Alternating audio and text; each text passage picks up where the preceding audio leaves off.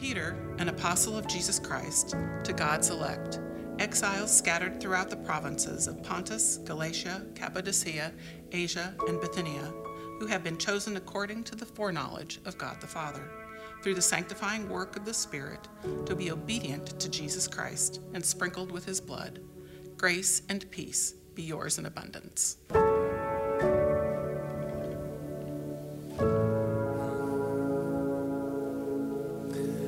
Well, he is still risen. He is still risen indeed. I think, what do we do now? Week after great Easter celebration, I imagine even like those first followers of Jesus, they wake up on that Monday morning. Like, what do we do now? What changes now that Jesus is alive? What does all of this mean for us? And we see at the end of the Gospels, Matthew, Mark, Luke, and John, we see the disciples wrestling with that question. We see that continue through the book of Acts. But we also see it as these churches are popping up all around the known world, as more people are following Jesus. As we read in Acts, where the gospel is turning the world upside down, we see these letters going back to these churches that begin to teach these first followers what it means to live in the light of the resurrection. How do you live? How does that change you, your identity, your purpose? How does all of that change because Jesus is still alive? How do we live in the light of the resurrected Jesus? And today we're launching a new series in 1st and 2nd Peter to explore that question. And we feel so strongly about what the Lord wants to say to us through these two letters that we're committing the next 17 weeks to studying them together as a church. And so by the time we wrap up this series on August 1st, we will all be very well aware of what these letters from Peter to the churches say. But our hope and our prayer is not just that we know what they say up in our head, not just that we become familiar with the letters and maybe even see some of the cool connections to what it means in our world today, but that we really begin to take what is up here and it plants the seed in our heart to where it changes. Like the fact that Jesus is alive changes who we are becoming, and what we do even today. That we will allow these words to shape and to transform our hearts, to influence our lives and how we engage in the world around us. And so if you have a Bible or a Bible app that you like to use, I invite you to open it with me. 1 Peter chapter 1. 1 Peter is all the way towards the end. If you go to Revelation, you've gone a little bit too far. Go just a little bit back. But 1 Peter chapter 1, we're going to be looking at the introduction to Peter's letter today. I've always been drawn to Peter. In the Gospels, we get a picture of Peter as someone who is ambitious and spontaneous, as someone who every now and then maybe gets ahead of himself and sticks his foot firmly in his mouth, or does something that he probably looks back on later going, oh, why did I do that? And so if you've ever done that, if you can relate to that, then Peter is maybe your guy. When others shrink back, Peter jumps in. And because of that, we find Peter in great moments of just like where he just gets it right. And then we see him oftentimes in the very next moment, just great failure where it's like he gets it all wrong. And it's interesting. I find myself in that sometimes too. Like, man, I've really got this faith thing down. Oh, that's right. I still have a really long way to go. If that's you, if you can relate to that, then I think that maybe you can relate with Peter. And when we think about Peter, we think of this life that's still a work in progress, but there were so many things in his faith that we desire. When Jesus walks to the disciples on water, Peter is the only one who gets out of the boat and actually walks to Jesus. And it's not long as he's walking on water. It's not long after that when he begins to look down at the waves that are crashing up against him and it hits him. What in the world am I doing? He takes his eyes off of Jesus and he begins to sink. And in the very next moment, like Jesus reaches down, pulls him up and he says, "You have little faith." When Jesus is sitting with his disciples one day and they're talking and Jesus asks them, "Hey, who do you say that I am?" Peter is the only one bold enough to proclaim, "You are the Christ, the Son of the living God." And Jesus says, "That's right." And then he starts to talk about how he's going to have to suffer and die. And Peter rebukes Jesus. He says, "Never, Lord."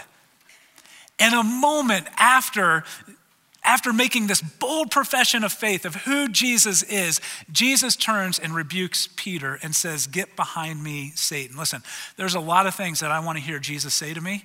That is not one of them. But we see these moments of greatness and then great failure. On the night before Jesus' crucifixion, Peter says, "Lord, I will follow you anywhere. I will go with you. I will surrender everything, whatever it costs. Doesn't matter. I am with you to the end." And just hours later, a little girl is sitting next to a campfire with him and says, "Hey, don't you know Jesus?" And Peter's like, "Nope, never heard of him, never seen him before in my life," and denies even knowing him. If you're familiar with Peter, the disciple, this is the man that comes to mind for most of us. Greatness, but then also great failures. But there's another Peter that we find in Scripture. Starting in the book of Acts, we find Peter, not the disciple, but Peter the apostle. It's the same guy, but he is not the same. He's a changed man, and the change that happened within him can only be attributed to the work of the Holy Spirit. And Peter is still ambitious. He's still even a little impulsive, but his ambition and his desire is set on something and someone far greater. Whereas before it was all about Peter, now his eyes are fixed on Jesus and he wants nothing more than to know, love, and follow him. He wants nothing more than to bring his kingdom to earth and to let more people into and let them know that they're invited to follow Jesus as well. He wants more people to find faith in him. That's the difference between the old Peter and the new. It's all about Jesus. And now he's writing this letter to help us make that same shift in our lives too. That we might also be radically transformed in the way that we view ourselves and the way that we view others. Radically transformed in how we understand God's mission in this world and the part that we play in it. And to help us begin to understand this, Peter starts with our new identity. Look again at what he says in the second part of verse 1. He says, "To God's elect, exiles scattered throughout the provinces of what is now modern day Turkey." Lisa did such a great job nailing those pronunciations. I'm not even going to give it a try. Peter uses in this verse 3 words that I think begin to help us understand who we are in Christ. 3 words that kind of shape our identity as those of us who follow Jesus. And one of them is the word exile. It's a word that he goes back to a few times in his letters, and it's a theme that's kind of threaded throughout his letters. It's why we borrowed the word for the title of the series that we're going through. But what does he mean by that? Like, what does it mean to be an exile? Well, to be an exile means that you live in a country that is not your homeland. Another translation interprets this verse as to those who reside as aliens, resident aliens.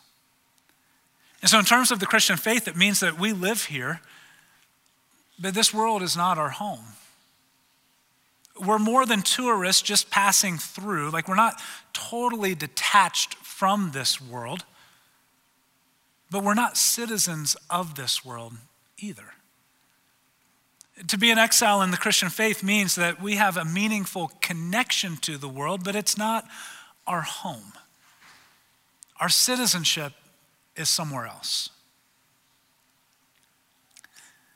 Some of my favorite experiences following Jesus have been serving him and others on the mission field around the world, and it's taken me just to some pretty incredible places. I've stayed in the home of a presidential candidate for a week in Liberia. I've prayed in the office of a governor in Mozambique. I've slept in tents in the bush of Africa and have shared more than a handful of meals with families where I had no idea what I was eating. And honestly, probably didn't want to know what I was eating at the time either. And to be honest, I loved every single minute of it. I've been around the world for the cause of Christ and have been met with such graciousness and hospitality by our brothers and sisters in Christ everywhere I've been. But I'll tell you, there is no place like home. And if you've traveled for work, or maybe you've been on the mission field before, extended vacation, like you just know there's no place like home. And I typically start feeling at home when I arrive at the first airport in the US. After going through customs, I walk out into the airport and I'm like, whoa, I can actually read these signs. I know what they say. I can drink my favorite drinks and eat my favorite unhealthy, overly processed food.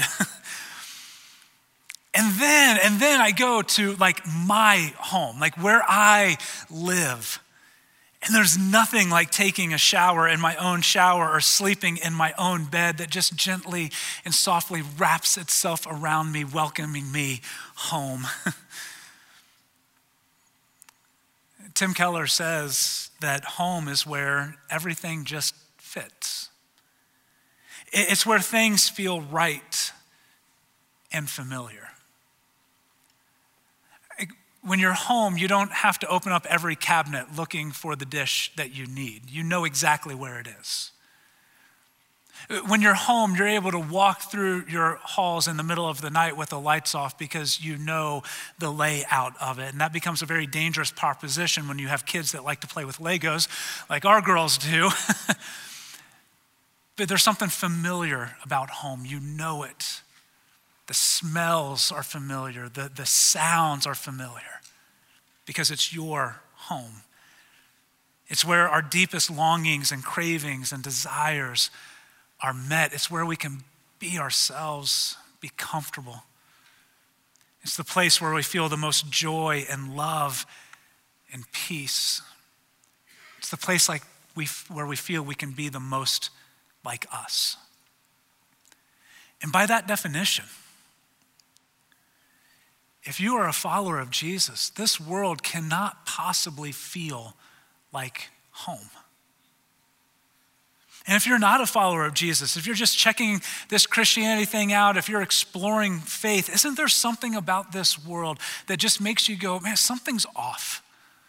Something's not right. I can't put my finger on it, but it just seems like this is not the way that it's supposed to be. What we would say from a faith perspective is that God has put eternity on our heart. He's put this desire for him in our heart. And this world is filled with brokenness and pain and sin. It is not how God designed it to be. And so there are so many good and beautiful things in it.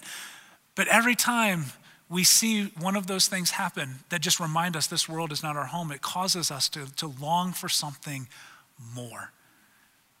And so whether you are a person of faith or not, when we experience that, what that is inside of us is it's us longing for our true home, longing for the way it's supposed to be.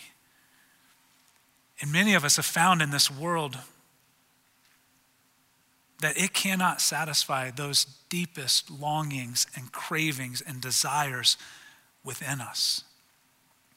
And again, this world is filled with beautiful things, but it's also filled with death and suffering and injustice, and it will never satisfy those deepest parts within us.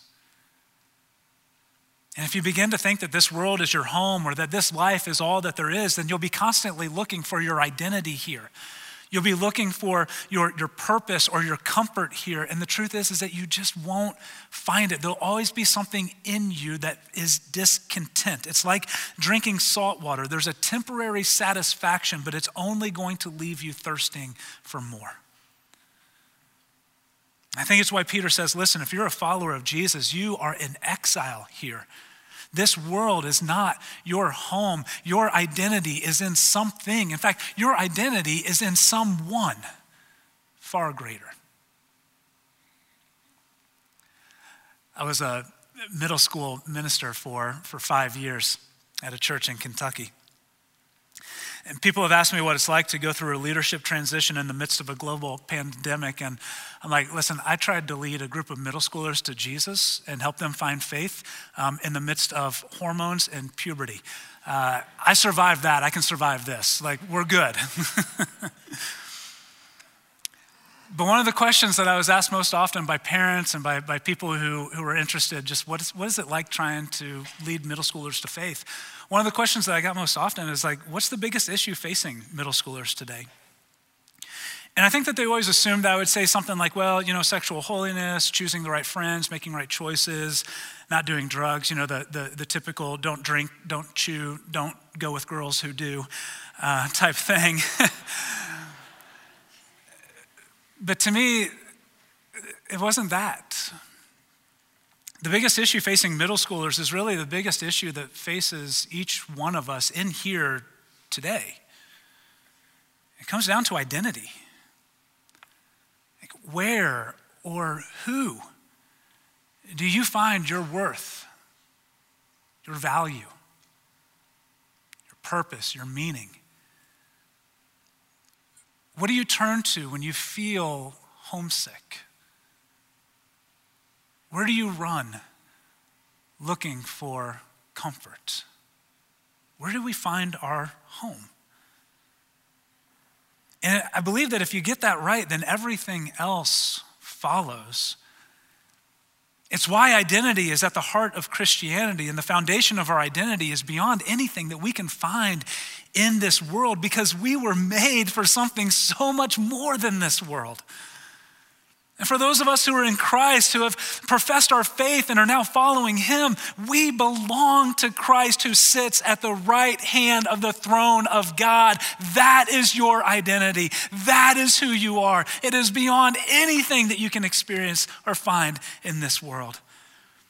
We belong to him. Our hope is in him. His kingdom is our desire. We feel most at home in him.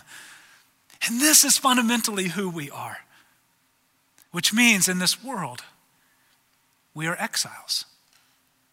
We live here. We're committed to this place. We are working for its good. But this place does not define us because it's not our home.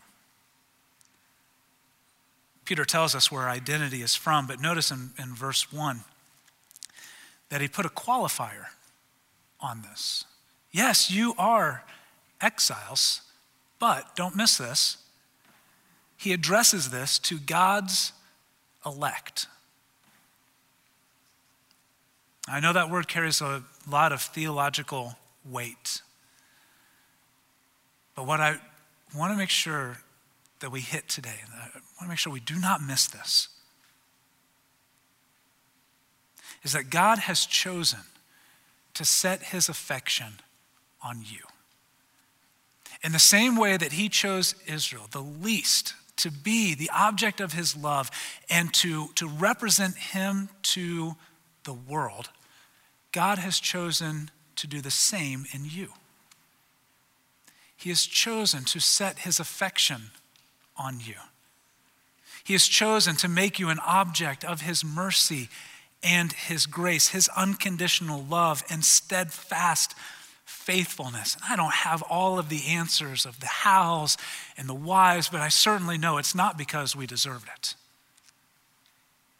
It's because God took delight in you. This is the most important thing about who you are. God knows you. That's that word when it talks about the foreknowledge of God in verse 2. God knows you. It's the same word that he uses with Abraham that Quentin talked about earlier. You have been set apart by the Holy Spirit to be holy and to be a blessing to others, to live in obedience to Jesus as a witness to the mercy and the grace that you have received in him. And this is so important because oftentimes when we think of exiles and refugees, we think of people who have been rejected, who have been forgotten. And I think what Peter wants us to know by calling us elected exiles is that we are exiles, but we are not living in this world on our own. We are exiles, but more importantly, we are dearly loved by God, chosen by him, known by him, set apart for him, saved and secured in him. And even when the world feels dark and lonely, and we feel a little homesick, we have not been forgotten. You have not been abandoned to this world. Peter says you are elected exiles scattered out into the world. You have been sent out to make Jesus known, sent out to be Christ's ambassadors, to bring his kingdom, as Paul tells us in 2 Corinthians chapter 5. So how do we live as elected exiles? Scattered throughout the world to represent Jesus and bring his kingdom closer to earth. Well, I think that this is the question that Peter attempts to answer in the rest of his letter. And so we're going to take a deep dive in the next several weeks to really get practical. Like, how do we apply this theology? How does it really change who we are and who we are becoming and what we do because of the resurrection of Jesus? And so we're going to do a deep dive into some very specific things that means for us today. But I think that this is a question that the church has been trying to answer from the very beginning. For centuries, the church has asked this question: how do we relate to our culture? And we've seen a handful of answers. Some have isolated from the culture. They have decided that the only way to relate to the culture around them is to get as far away from it as they possibly can, completely remove themselves from it because it is evil. On the other end of the spectrum are the churches that have totally conformed to the culture around them. They've assimilated to it. Their motto is, well, hey, if you can't beat them, join them.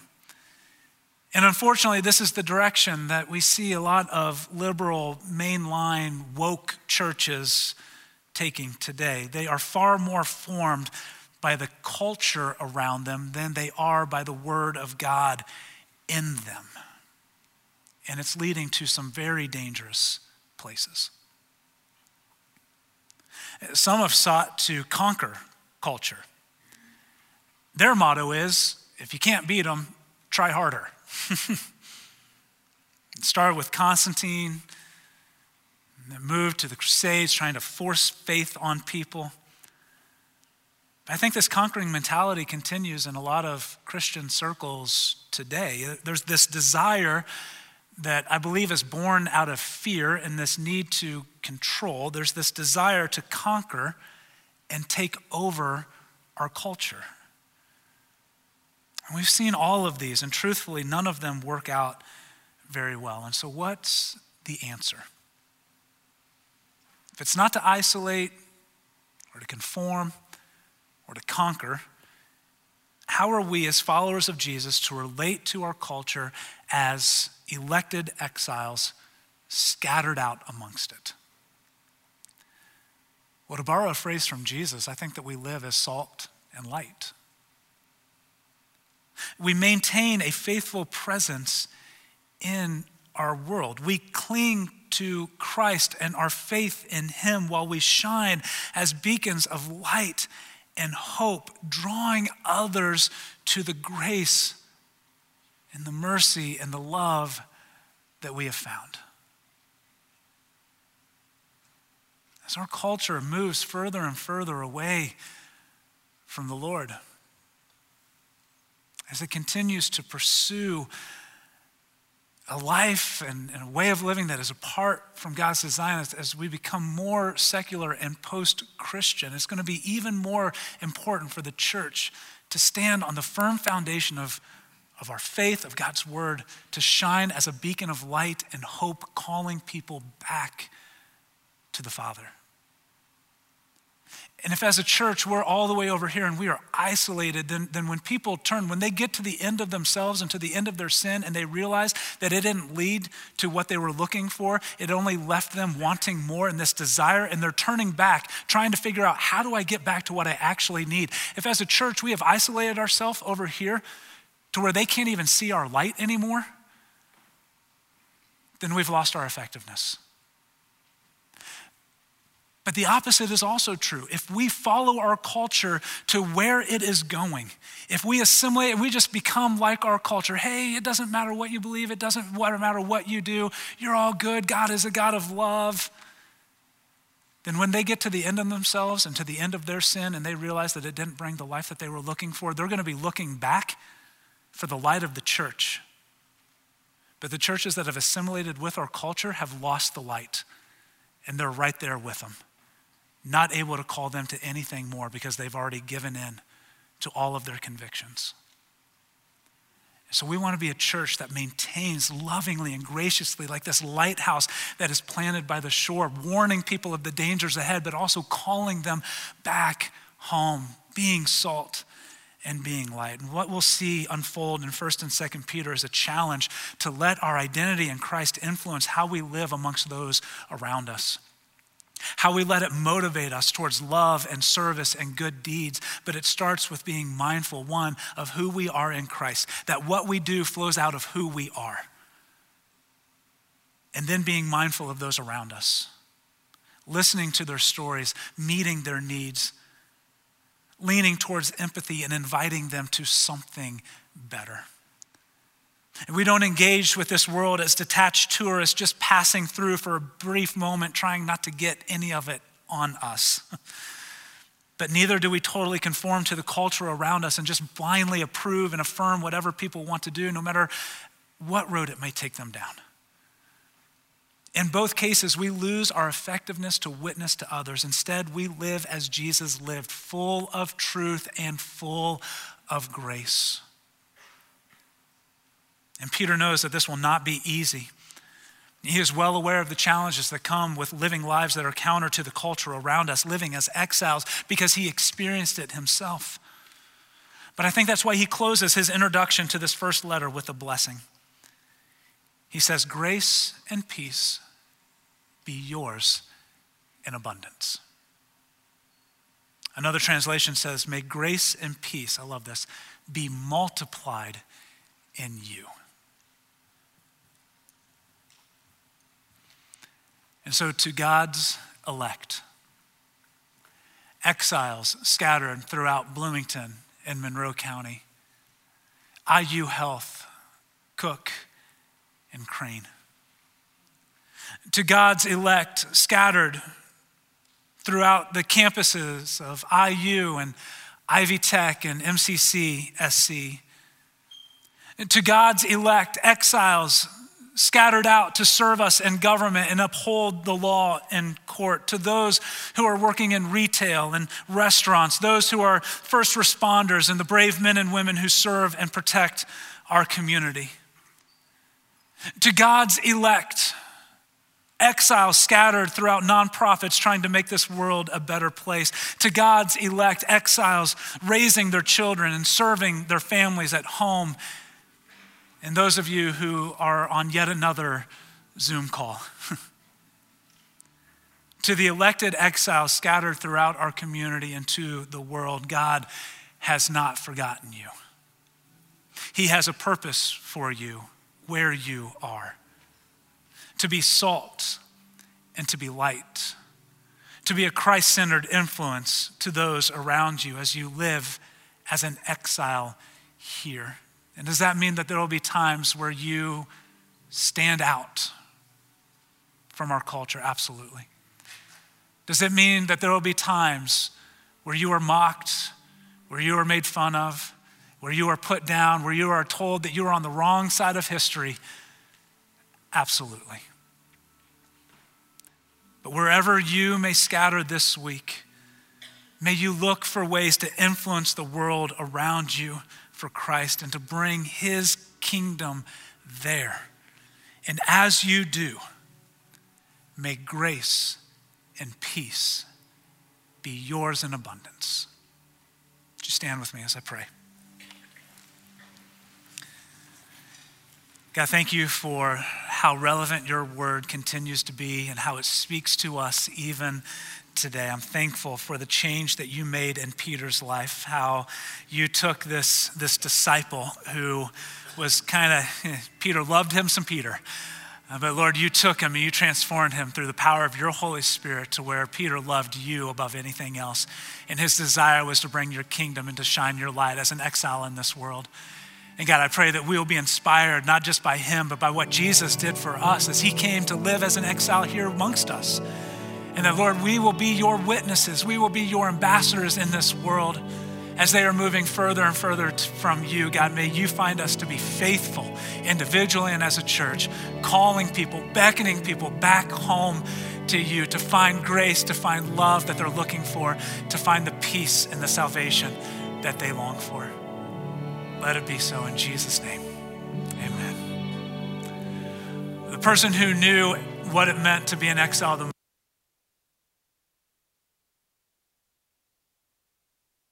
had as God came down to this earth, took on flesh, became us, but didn't just become a man, he became a servant and became obedient even to the point of death. And the reason he did was for you, to show God's love for you, to make salvation and grace and peace available to you. And so if you're here today and you're ready to take your next step of faith, if you're ready to surrender to him, to identify, just as we saw in the beginning of the service, with him, his death, burial, and resurrection through baptism, we invite you to come. We're going to sing one more song.